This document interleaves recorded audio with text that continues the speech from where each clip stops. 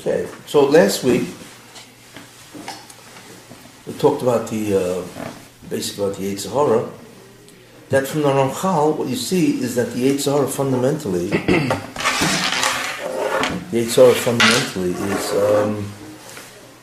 is the bodily urges and the urges and drives. We see that this is what the Yetzer Hara is.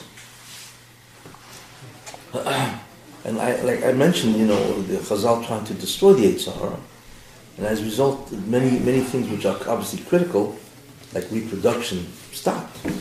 So you see clearly that the manifestation of the Yetzer Hara clearly is the urges, the physical urges that a person has, and therefore now we understand what the Chazal mean when it says that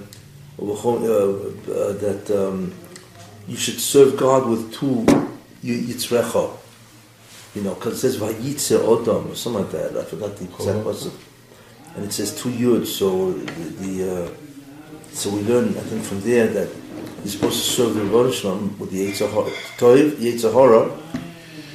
How can you serve him with the Yetzer Hara? You know what I'm saying? So the concept of serving the Rebbeinu Shalom with the Yetzer Hara. So if we know that it is the urges of the physical urges, so therefore you're supposed to direct those physical urges in the proper channels, which is in the direction of mitzvahs, and so on, rather than promotion of self, ego-aggrandizement, or self-fulfillment for purely one's own desires and so on. So therefore we understand what the Yetzer Hara is. The question, however, is what's the Yetzer Tov? That's the question, we find the Yetzer Hara referred to as a malach. So you could actually say that the origin of physical urges is a malach in that sense. But you don't find that the Yetzer Tov is referred to as a malach. Not only that, but what's interesting is that it says that the Yetzer Hara comes in before a child is born. Was the Yetzer Tov enters when he is 12 years old for a man, for a woman, 12 years old for a man. So then the question, what in the world enters at that age that we could consider this the Yetzer Tov? You know what I'm saying? What we realize is that something that doesn't happen at birth, it happens only after a certain developmental stage. We can call that puberty, we can all call that the beginning of the teenage years, or adolescence.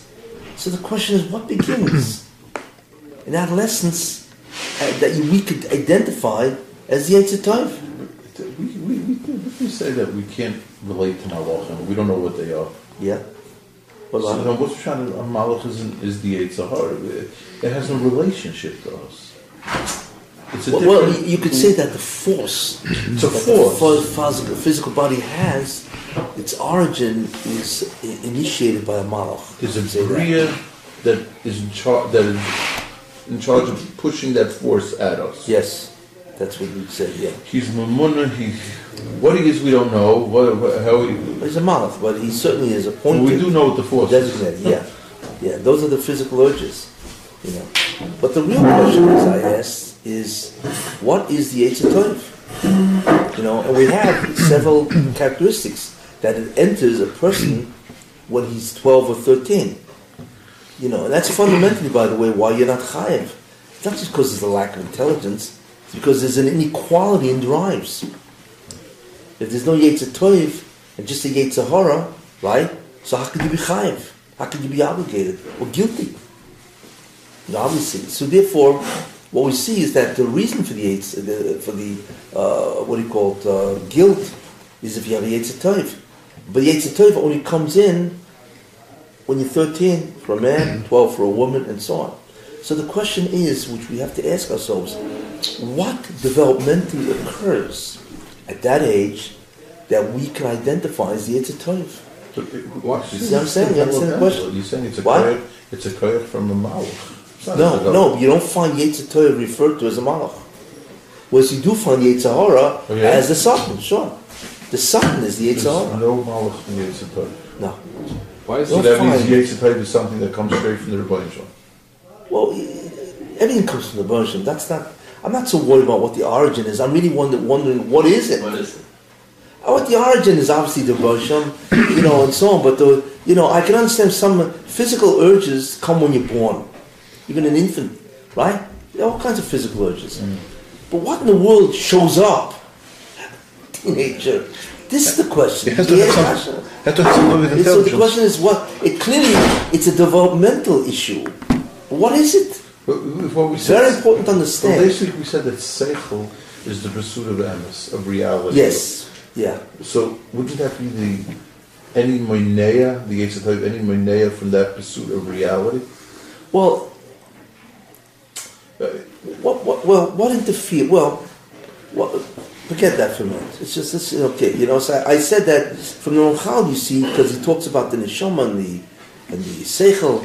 So I said that the seichel fundamentally is the intellect that pursues knowledge, reality. So that would be. But the problem with that is that kids also have seichel. They also pursue knowledge. Children. But they don't have a Yetzer Tov. Clearly, the Yetzer Tov cannot be solely the pursuit of knowledge, or the pursuit of reality. It's using the intellect as an instrument, but there has to be something else. Yeah, the intellect obviously is part of it, but because we see clearly that the Yetzer Tov is a developmental idea, that something develops at 13 that was not yet before that. Basically at 13, What? And so this is the question. Why is the Yetzer Hara called Ra if some part of his job involves doing things that's a mitzvah to do? I understand that... Because if you feel an urge or drive, right? You want to cater to that drive. Well, myself, and it's not because the Bereshit said, well, if you're hungry, so eat kosher food. Hey, I'm hungry. I want to eat. I just passed a great restaurant in Manhattan. Let's say a person sits down to his bread. What? Let's take a tzaddik that eats his bread, right? Yeah. He has to eat his bread because otherwise he'll die. Yes. But he is hungry for the bread. Yes. So he has to at least do whatever he can that he's able to. Let's say he's worked on himself to the point where he can be satisfied with bread. Yes. So why is that Ra if he's hungry for the bread?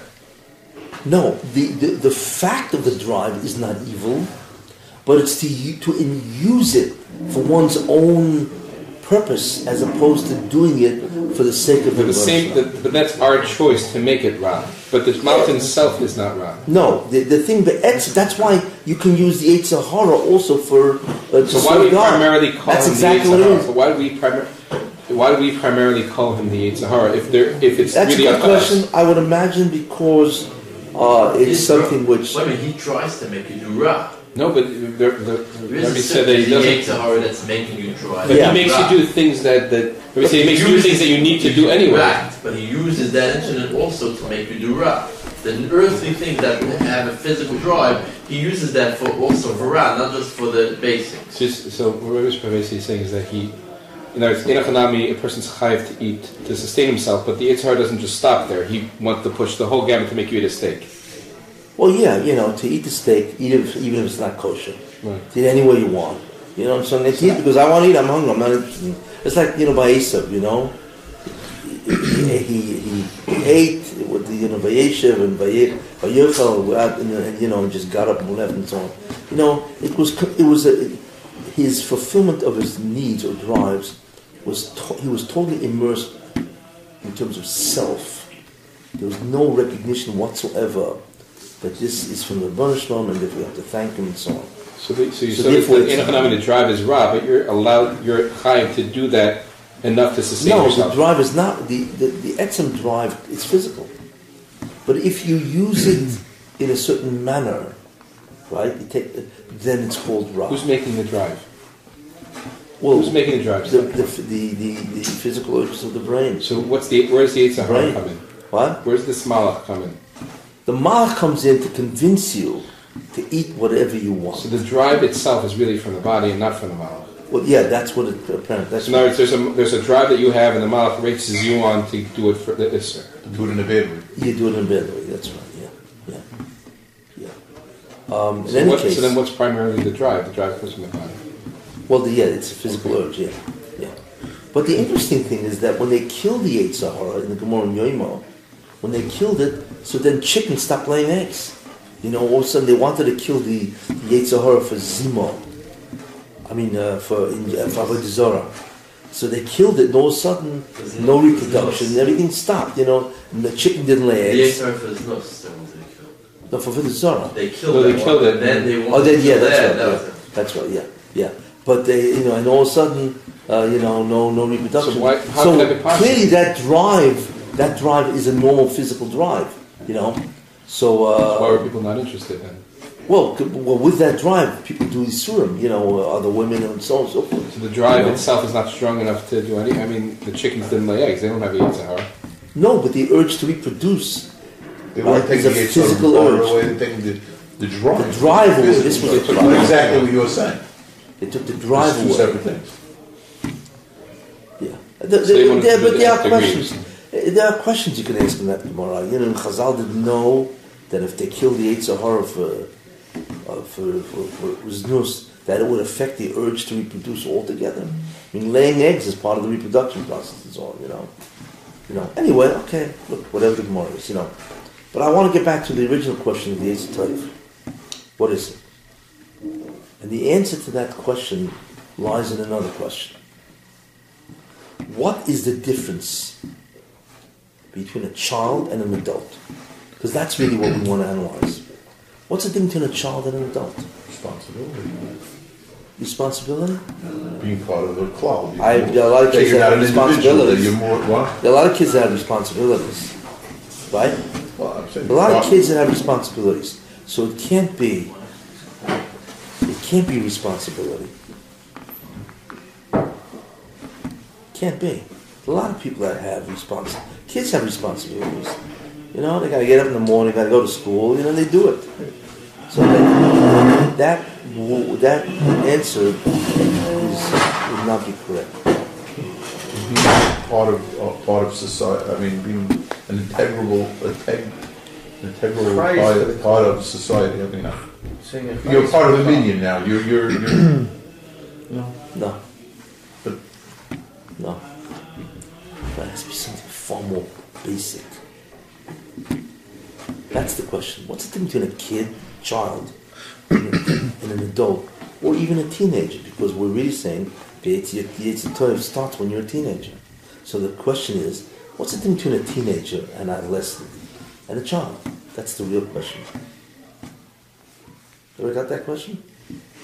Remember, clearly it's developmental. It has to be, because it enters only at a certain age.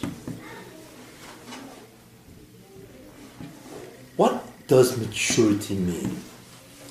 There's another question. What does it mean to be mature? You say, well, this guy's very immature, which, by the way, many adults are very immature. Or when you say this child is very mature, what's that mean, really? he takes things seriously. His mind is then advancing with his age. No. What does he take seriously? He takes life seriously. He takes life seriously, right? Life. Let's be more general. What does he take seriously, really? Life is certain. Who? Christ in this world. Responsibility. No.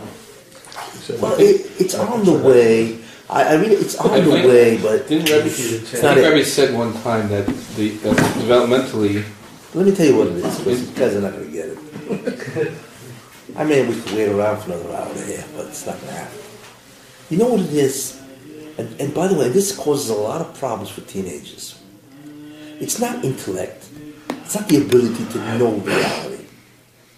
Kids are 10 years old, hallelujah. A lot of kids, 10, 11 years old, they run circles around their parents. I'm sure, if you guys have kids. Kids are bright kids, and they run circles around their parents. They know how to manipulate their parents. It takes chokhmah for that, right? Okay. You know what it is? What is maturity? Maturity is the desire to conform with reality. That's what it means. In other words, all of a sudden, a child can suspend reality. What's that called? Play. Delusion. Yeah. No, it's not a delusion because they're not sick. I mean, It's developmental like that, right? A child can suspend reality. It plays. Let's play doctor. Right? The kids play, right? And they get into it. You'd find it hard to do that. You'd find it hard to get... Oh, maybe I'm wrong.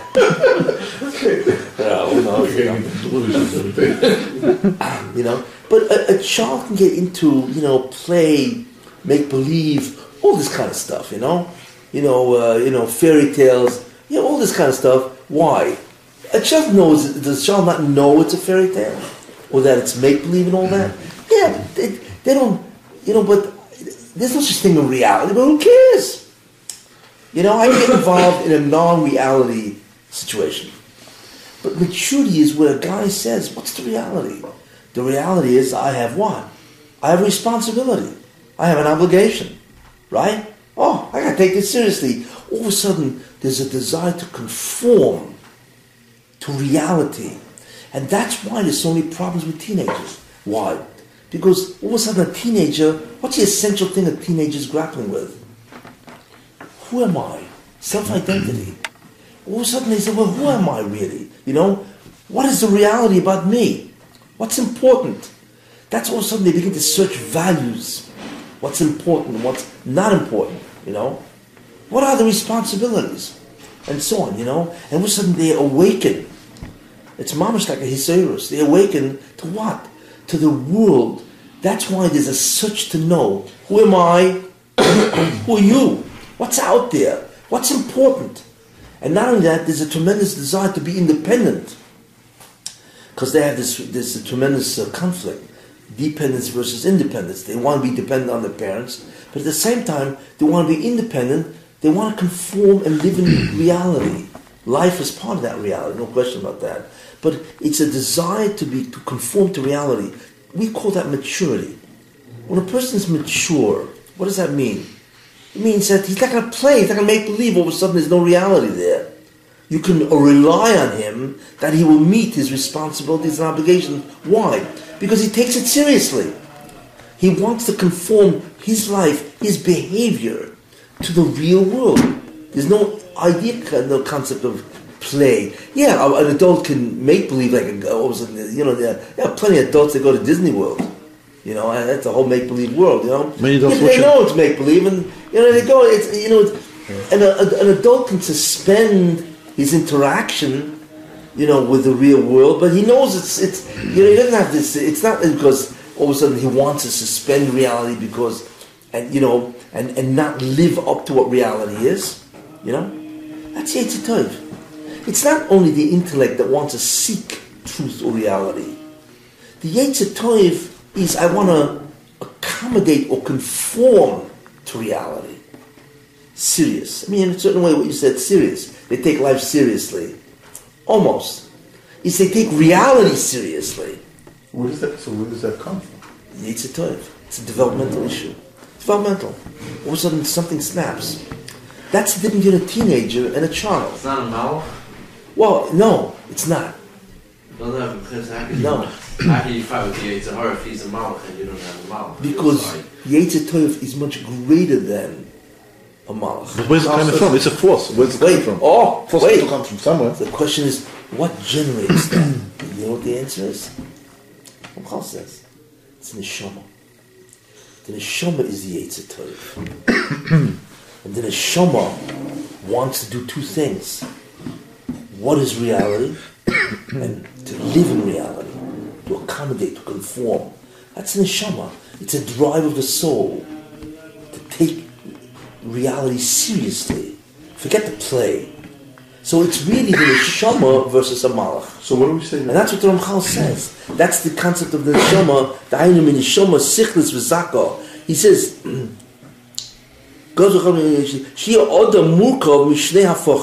a person is what? Is a mixture of two opposites. The ayinu min neshama sichli v'zaka. That's the Yetzer Tov. Except it doesn't appear until 13. And a guf artzi v'okor, which is a derivation of a malach.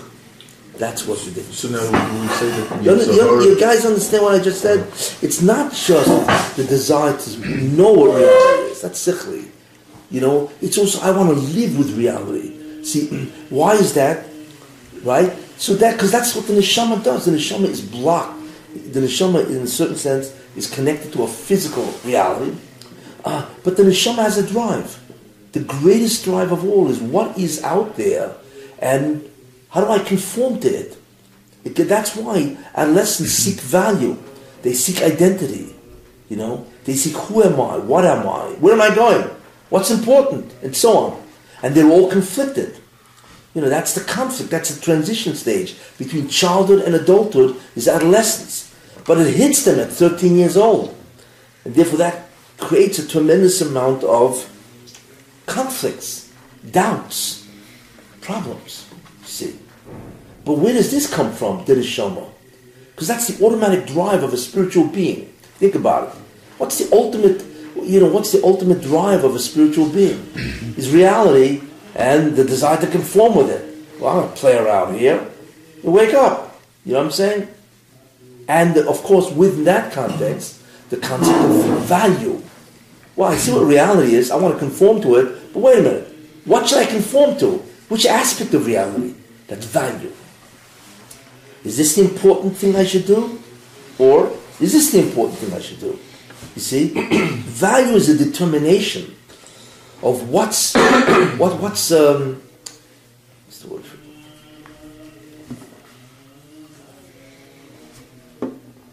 What shall I put my time into that will yield the greatest benefit to me? You see?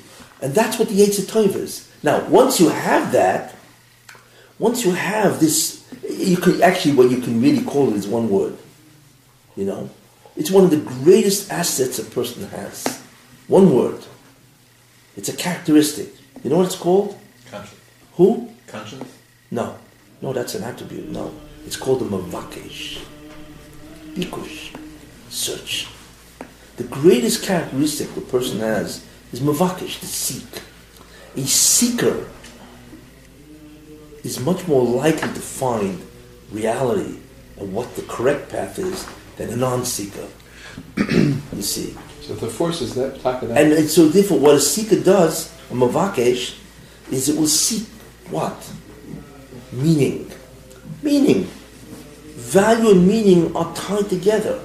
We value that which is meaningful. So therefore somebody who's a mavakesh, and that koyach of bikush is the koyach of the intellect, which is a product of the neshama, because it incorporates the ability to know reality, the ability to accommodate or conform to reality. You see. So and therefore, it's the search. What the Rebbe wants your person to do is, I'm going to force you to search, to look for meaning, instead of getting involved and just putting everything aside. The problem is that can be waylaid by the Yetzer Hara. The Yetzer Hara say, you want a meaning? I'll give you meaning. It's Las Vegas. Why? Remember I told you last week what the most difficult thing of all is? Everybody takes sheikhad. We all take sheikhad. We all are bought off by what? By our self-interest. Self-interest is the greatest destroyer of truth. It's what it is. And that's what the Yetzer Hara has. He wants you to be completely interested in self. What is self-interest? Taiva, pleasures, power, security, the desire for security, which is to make a lot of money, and so on. So I can have, all this. So this is what the Yetzer Hara wants. These things blind us, you see. And all of a sudden, the meaning in life is what? It's pleasure, materialism, power, security, etc. So these are self-interests. But the problem is these contradict, or they are in conflict with truth, meaning, and the desire to conform. You see, so those are the two opposite things. You see, this is the problem. That's the classic existential problem, or psychological problem, whatever it is. We are thrown into this. The conflict is between our self-interest which is all the bodily urges and the psychological and biological needs and urges on one side, and the truth and meaning and value, you see, and the desire to conform. And this goes on every waking minute of our lives. The desire to conform. Everybody got that? So therefore, that only happens when you're 13.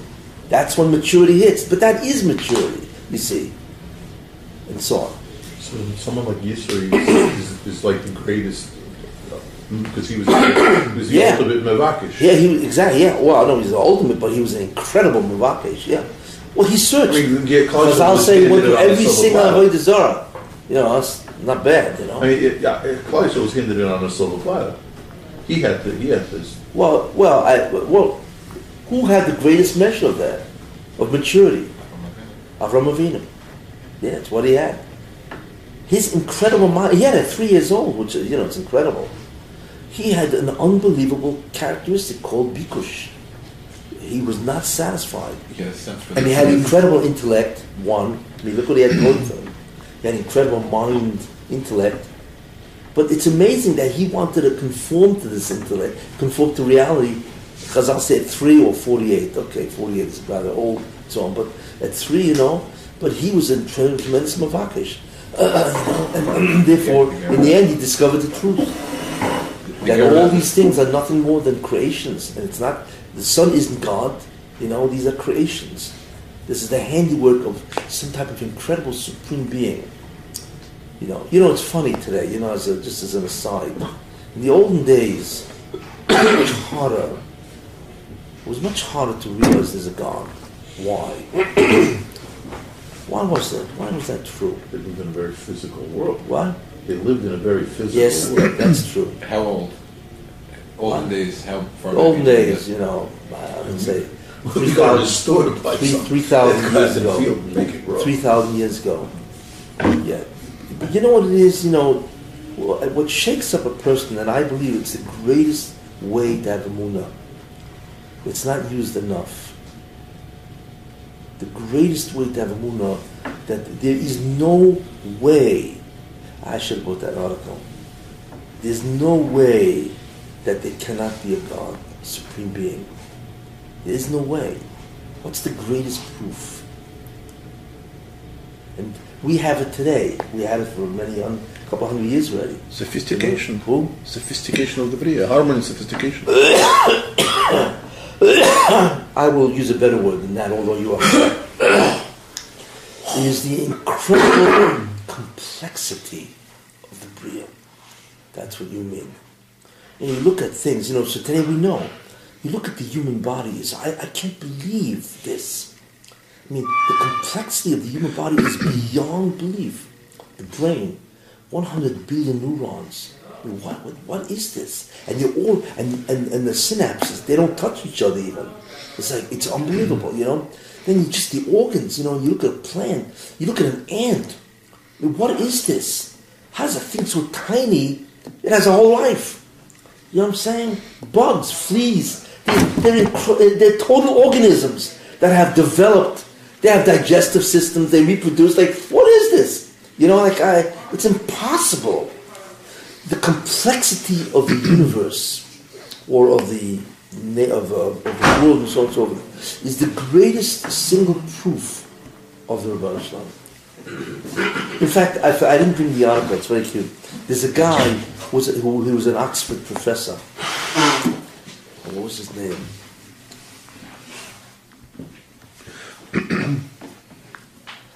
I'm not sure if it was Flea, something like that. Anyway, he was an incredible skeptic. A skeptic is a min. What a skeptic is. It's a min. A nice way. Epicurus. What? A nice way to say min. It is apostate. He's an Epicurus. He's a non-believer. He's an atheist. And he was among the chief, And he preached this atheism or skepticism, as it's called. He was a professor in Oxford, I think, And he preached this, for years, And finally, when he was 83 years old, he came to the conclusion, no, there has to be a God. It was interesting. And this guy was like one of the Rosh Hashanah major speakers that represent atheism and so on, Why?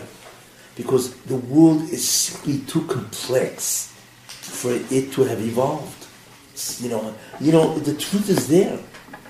That's what it is. The truth is there. So what the Baruch Hashem did, which is interesting, but today we have much greater access because we know the complexity.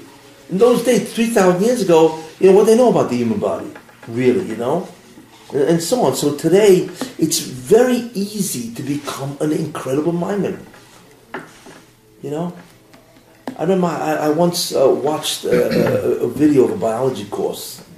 They have videos of this, by the way, and the guy was very good, whatever, and so on, So I watched this video, and this guy was discussing. He was describing the cell. I mean, it's beyond belief. There are thousands of chemical reactions going on in every cell, every microsecond, every second. Like, who's organizing this? And then you have one cell, and then you have all the cells. There's 100 billion cells. 100 trillion cells. What is this?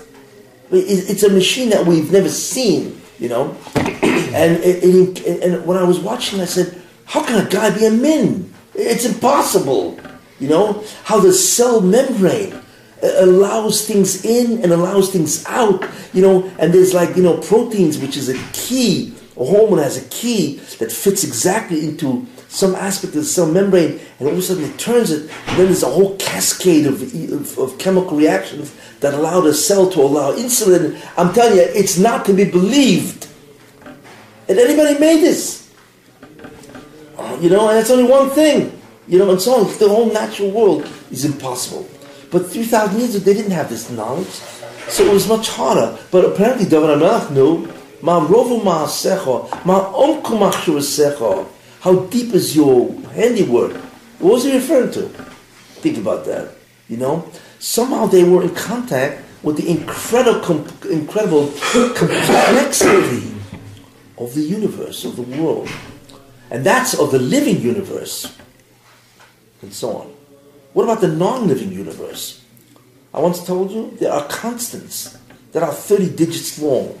It's like 1 point, and then there's 30 digits long. It's a constant, that if it was altered by 4 digits at the 30th place, the universe couldn't exist. And there are 6 of them. 6 of them. For instance, the classic one is you have a nucleus, but you have what? You have protons and neutrons. But the protons in the nucleus is positively charged.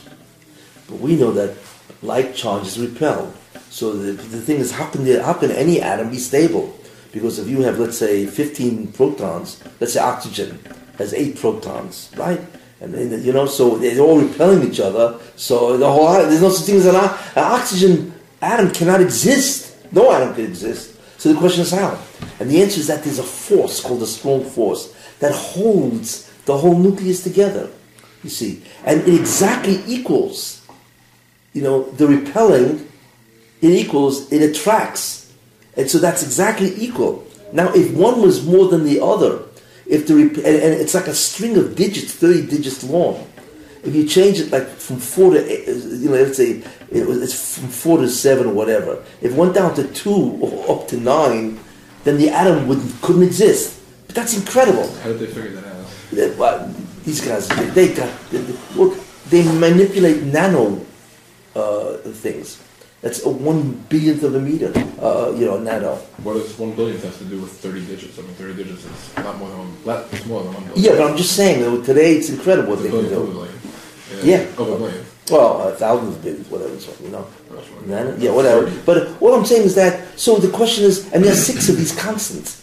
The force that breaks the nucleus, and the force that keeps it together has to be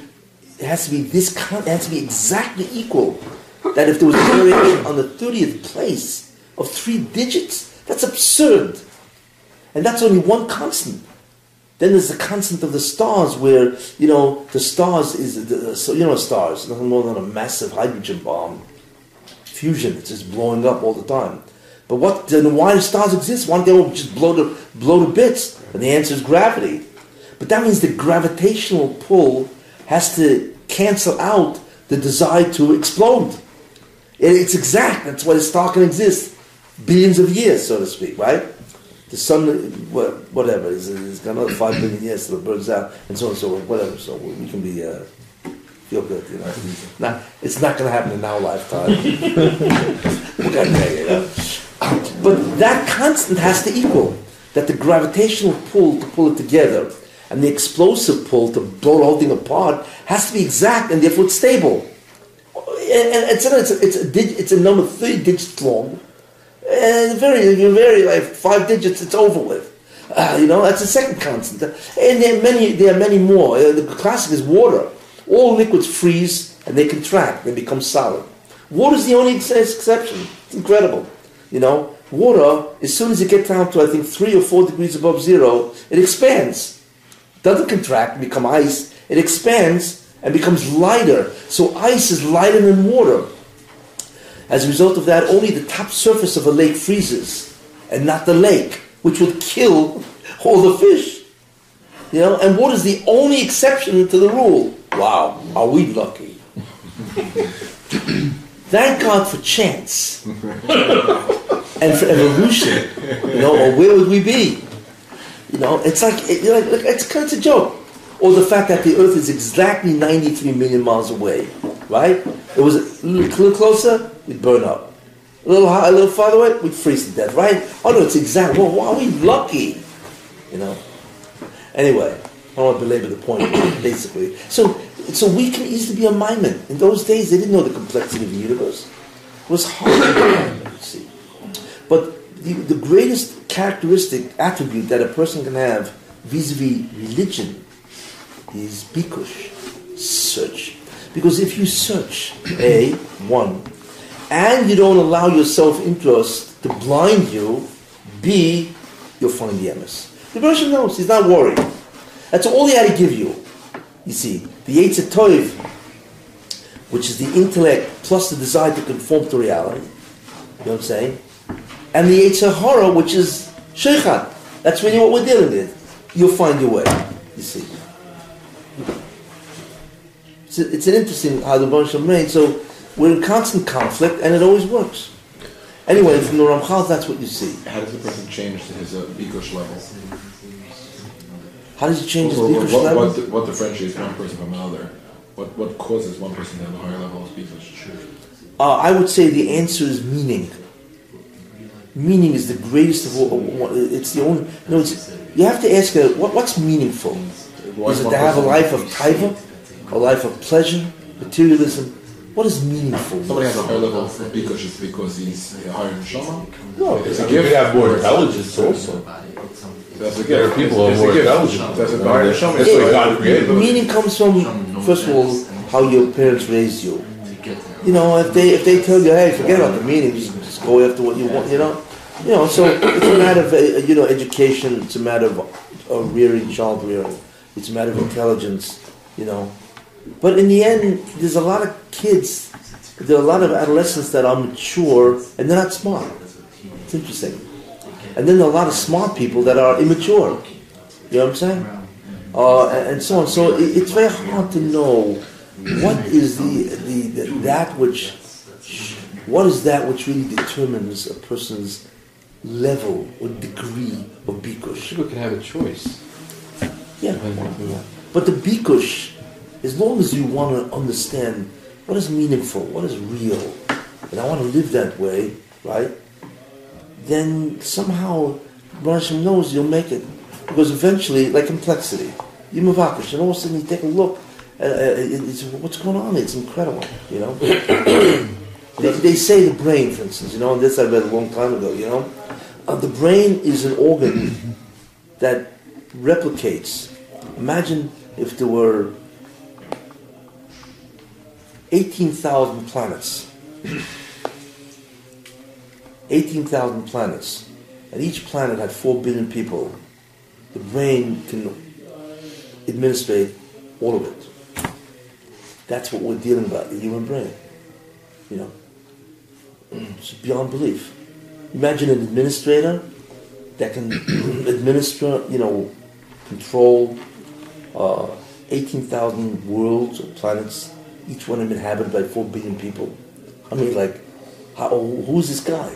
You know what I'm saying? But alone, without any assistance. Not bad. You know? And that's what the brain does.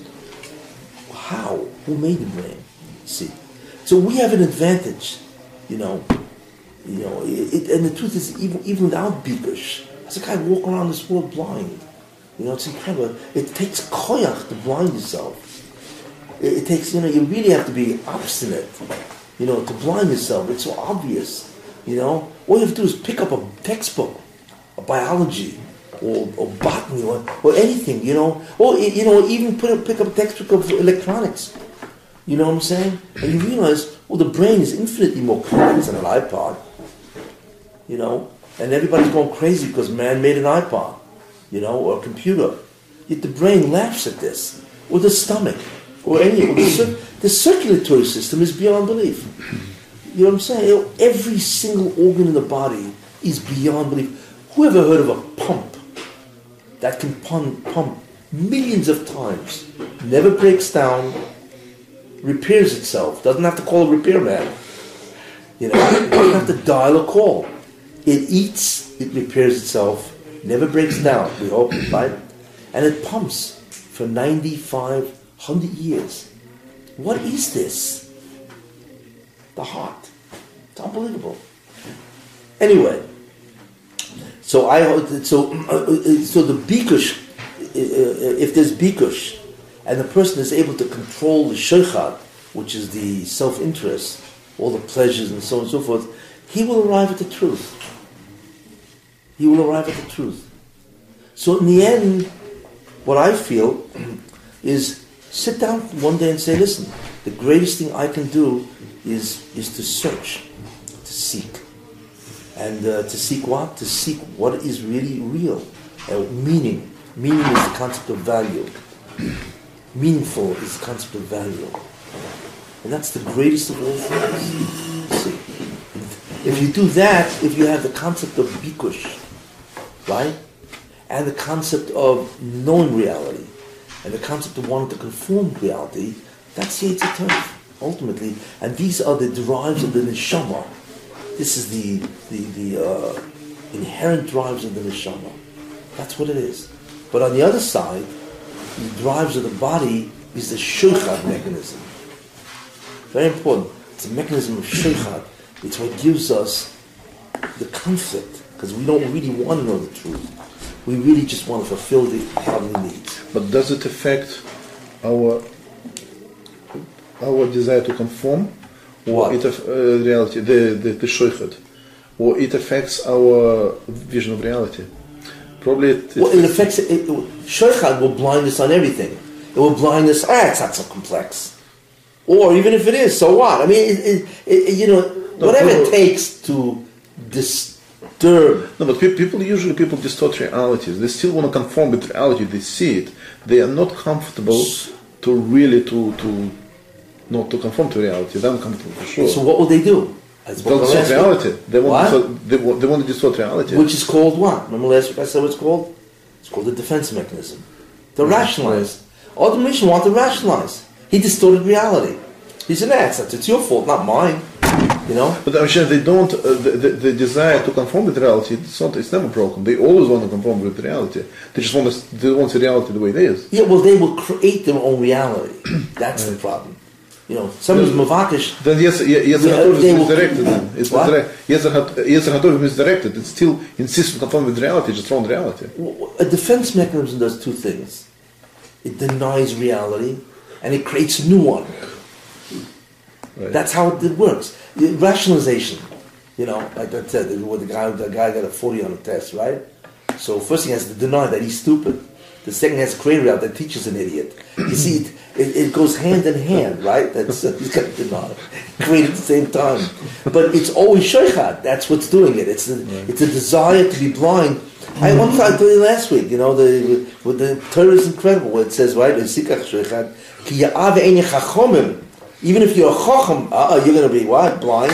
And you're a tzaddik, don't make a difference. The salaf divid tzaddikim.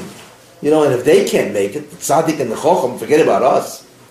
Because the Torah has the Torah's definition of a tzaddik and a chacham We're way, a long way off from that and so on, And they also, self-interest is an unbelievable, powerful distorter of truth. We live with this all day long. We constantly deny, and we constantly fabricate a new reality, and so on. But the koich of the neshama to know reality, to want to know, to conform to reality, is that's the ally that we have to rely on, And like I say, if you ask yourself, what is meaningful, and whatever is meaningful, I will do. Search, seek. The seeker is the greatest act of man. Because eventually the Moshe knows that if you seek, as it say, seek and you shall find. What? Yeah, that's right. Seek and you will find the Moshe. Why? Because you come to the conclusion, like I said, there has to be a supreme being, Avraham Avinu. We can't know. We couldn't explain this complexity. And not only that, it's not just the complexity of the structures and so on. It's also that the concept of design. Not, for instance, if I had a rock, so I could say, well, a rock is designed perfectly to be a paperweight. So I found the purpose, but I would never say it was designed for that, So you do mind here several ideas. It's not just the complexity, but these things actually have a design that can accomplish an effect, you see. And when you look around, everything seems to have a design. Everything seems to have an effect. The question is, who did that? Complexity is one thing, but to be complex and be able to accomplish an effect, you know what I'm saying? That's unbelievable. When you look at there's interesting books on this. You look at the animal kingdom, it's beyond belief, the animal kingdom, or the fish. The way a fish is designed to protect itself, it's just incredible. There are fish that can change, it's beyond belief, there are fish that can change their colors, and then fish that are poisonous, and it's just, it's like a leech. You ever seen a leech? I use leeches these days, Or take a mosquito, I don't think you just swap and it's dead. But you've just killed an unbelievable machinery. Why? Because what does a mosquito do? It's all, he inserts his proboscis, that's what it's called, right into your skin, right? And he's going to suck your blood, because that's what he does, right? He needs nutrients, right? But wait a minute, that blood's going to clot. So the mosquito has a chemical it's an anti-clotting, Well, how did the mosquito how did it know how did it make this chemical, does it have a PhD in chemistry? Is that what it did? Did it order it from a lab? You know what I'm saying? And there's all kinds of things. It's anti-clot and the fact that it can pull it out. And then, besides that, when it sticks its thing in, right, you should give a startle. So it has also what's called anesthesia. It's like a doctor comes with his whole kit. This guy comes with his whole kit. Pierces your skin. You don't feel it because it has a anesthetic, right? He never finished the medical school, really. He never went to medical school, And then all of a sudden, to make sure the blood doesn't coagulate, as an anti-clot. It's unbelievable. We get this stuff. This is nothing compared to the animal kingdom. You study any single creature, it's beyond belief what these things can do, how they survive. We don't know, But today there are books in this, you can read that. So anybody who has his eyes and his ears and his brain open, he says, what is this? It's impossible. Bikush. If you develop the concept of Bikush, which is the Yetzer Tov, but like I said, the Yetzer Tov is not only the ability to know reality, it's a desire to conform to reality. It's a combination of these two things. A combination, yeah. Well, conform to what? So you have to know what reality is. You have to want to conform, and that is the concept of a drive. That is the concept of a drive of the neshama. So Bikush Yaakov relationship with Shalva means? Well, no, that's not the. No. It's a good question. Tricky question. It's a tricky question. Yeah. No, we got to place this in its proper context, right? Yaakov Avinu, I mean, unbelievable Mavakesh. But Bikesh, so the shot is winning. Yaakov Avinu was a Bikesh, so what does it mean he wasn't a Mavakesh? Rugs are because here's the thing. The job is to search, seek reality, right, to know, and then the job is to conform to reality. Fine, okay. But what happens if you feel you've done it? You've accomplished the task. Well, Yaakov Avinu felt he did it. What did he do? He is an unbelievable Avinu. He has 12 Shvatim. He brought the Jews into existence. He figured he did it. He accomplished the reality and the desire to conform. So he felt he had accomplished his task.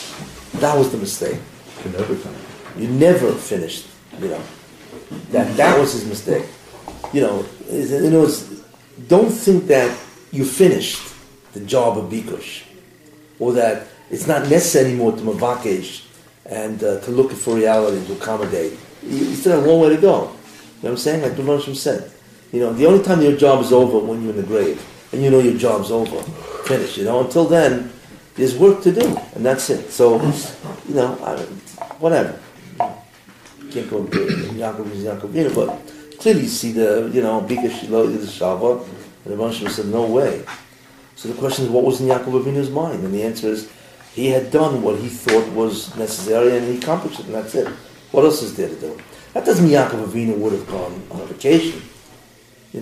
What he would have done is, learn all day, whatever his shalva was. Obviously it's not the same as our shalva, and so on, Completely opposite from what happened afterwards. Well,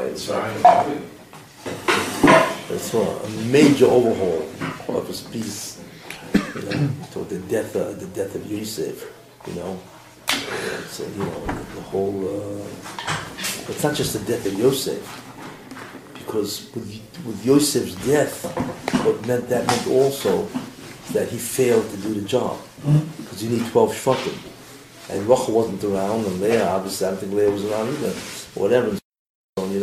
So that means you didn't do the job. You didn't bring 12 Shvatim in Klal Yisrael. So he thought, that's what he said, it's finished. Yaakov Avinu thought he was going to get him, or he never did the job. And that must have cost him unbelievable depression, and the proof of that is the Shekhinah left him for 22 years.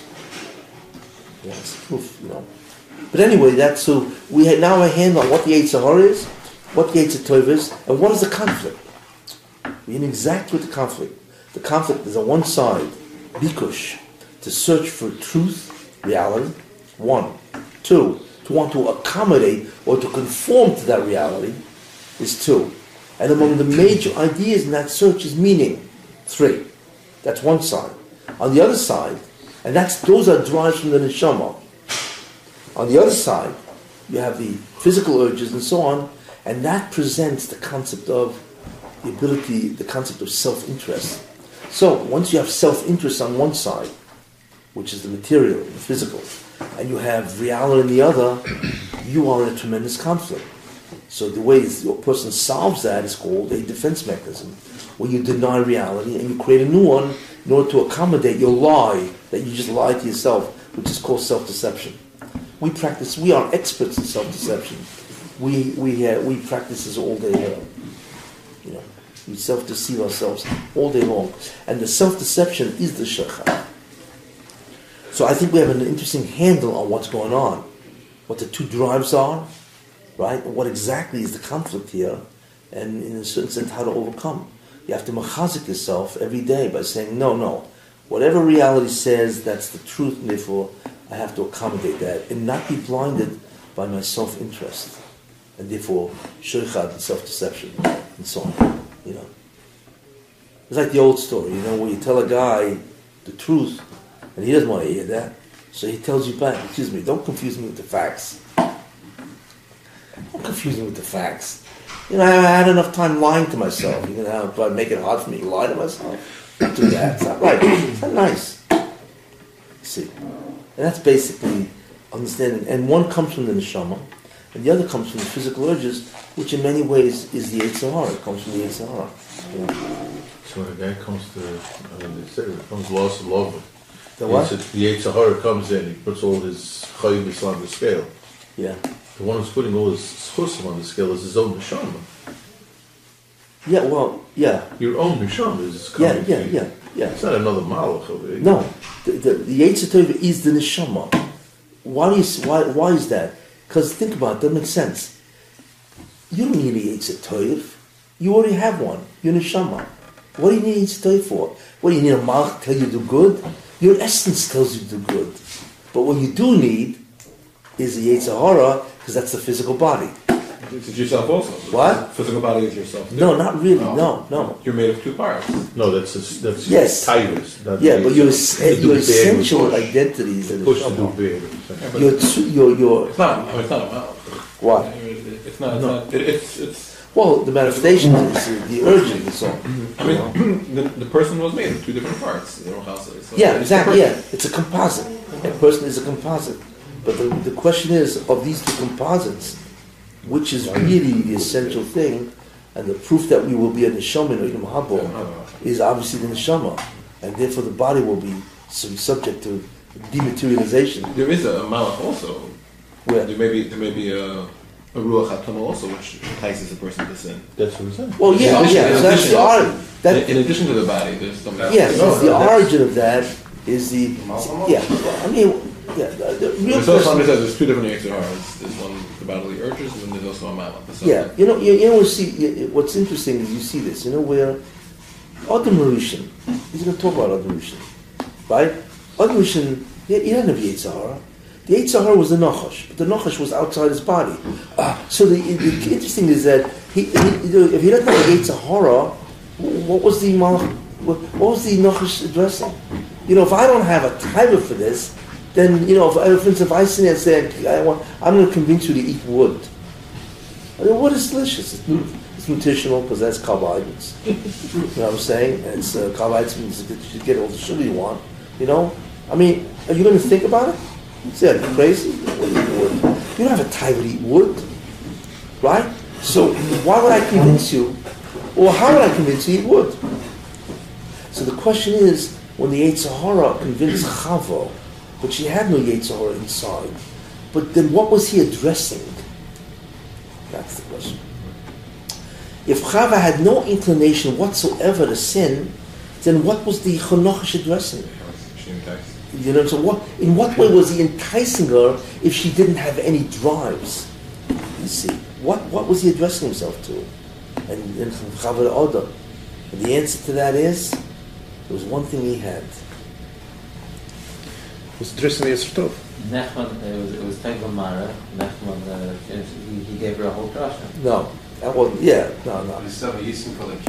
Oh, the ego. I want to be God.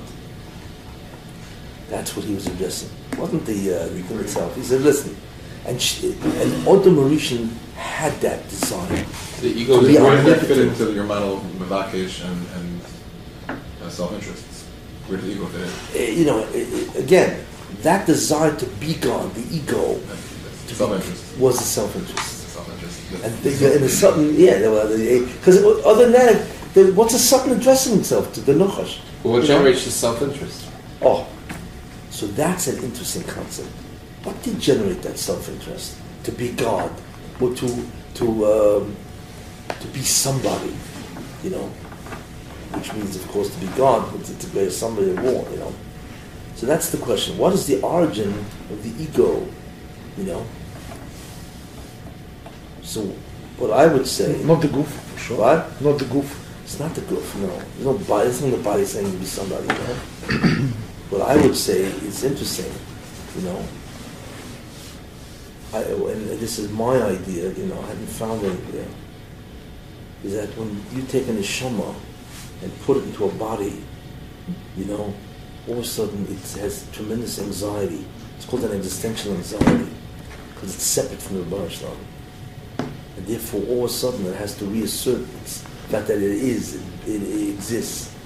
So what I would say is that the desire, reality, all that stuff is the neshama.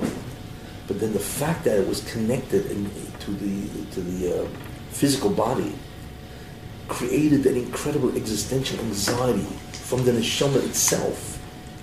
So in a certain sense, the neshama was fighting itself. There's a fear that I'm zero. If you're next to the Rebbeinu Shalom, you feel totally alive. If all of a sudden they throw you into some dark, foreboding place, what do you feel? You feel you're going to go under. Because you're disconnected from Chiyus. When you're disconnected from God, a person who was connected from God, which is the neshama, before it entered the body, right? It's totally alive, totally, totally secure. It has total self-worth. But if all of a sudden the person takes that and forces it into the body, right? It's like taking a bright lamp and putting it into a cover. You know what I'm saying? Automatically, the neshama itself will generate an unbelievable spiritual anxiety because it's where all of a sudden it feels it doesn't exist. So therefore, if something feels it doesn't exist, what must it do? It has to reassert or take actions which will convince it or make it feel that it does exist. You see? So the way I see it is that the neshama itself had a conflict on one side and the bikush and so on the other side, and because it didn't come from the Yetzer Hara, so to speak, because the Yetzer Hara was outside his body. So like I said, what was he addressing? So what I'm saying is that the neshama itself, because it was inserted in the physical body, had this what's called existential anxiety, that it isn't. So the tools therefore it needs to reassert its being. It spoke straight to Hashem.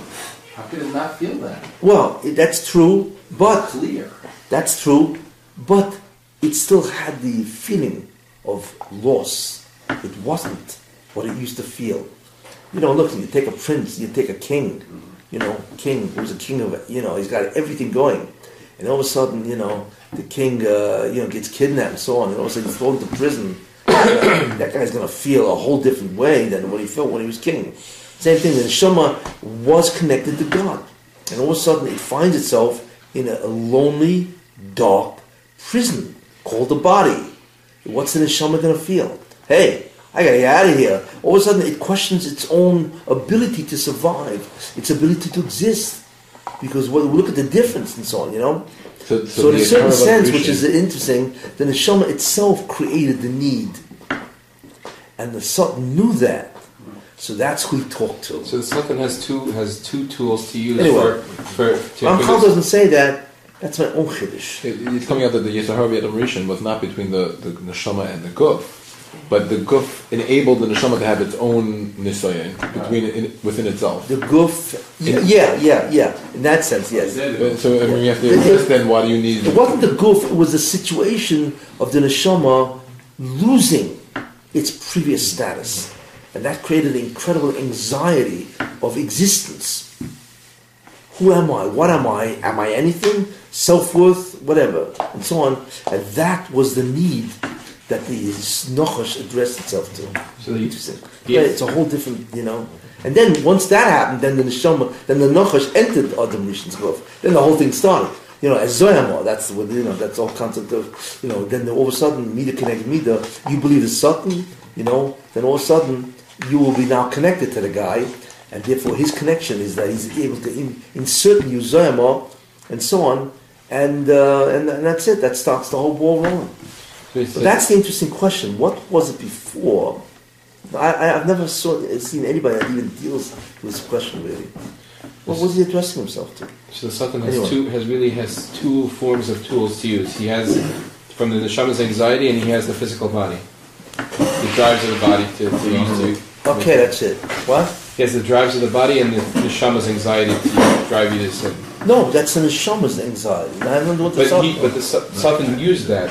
He can use. Well, the Nachash used that. You're saying it doesn't apply nowadays? Such a. No, today we have taiva. Today we don't need that. Well, it does. Actually, People have taiva and all these it things. does. And that's another shir. For a chair. The difference between psychological anxiety and existential anxiety. Odom had existential anxiety, but not psychological anxiety. So basically has a whole tool set. So, I had it.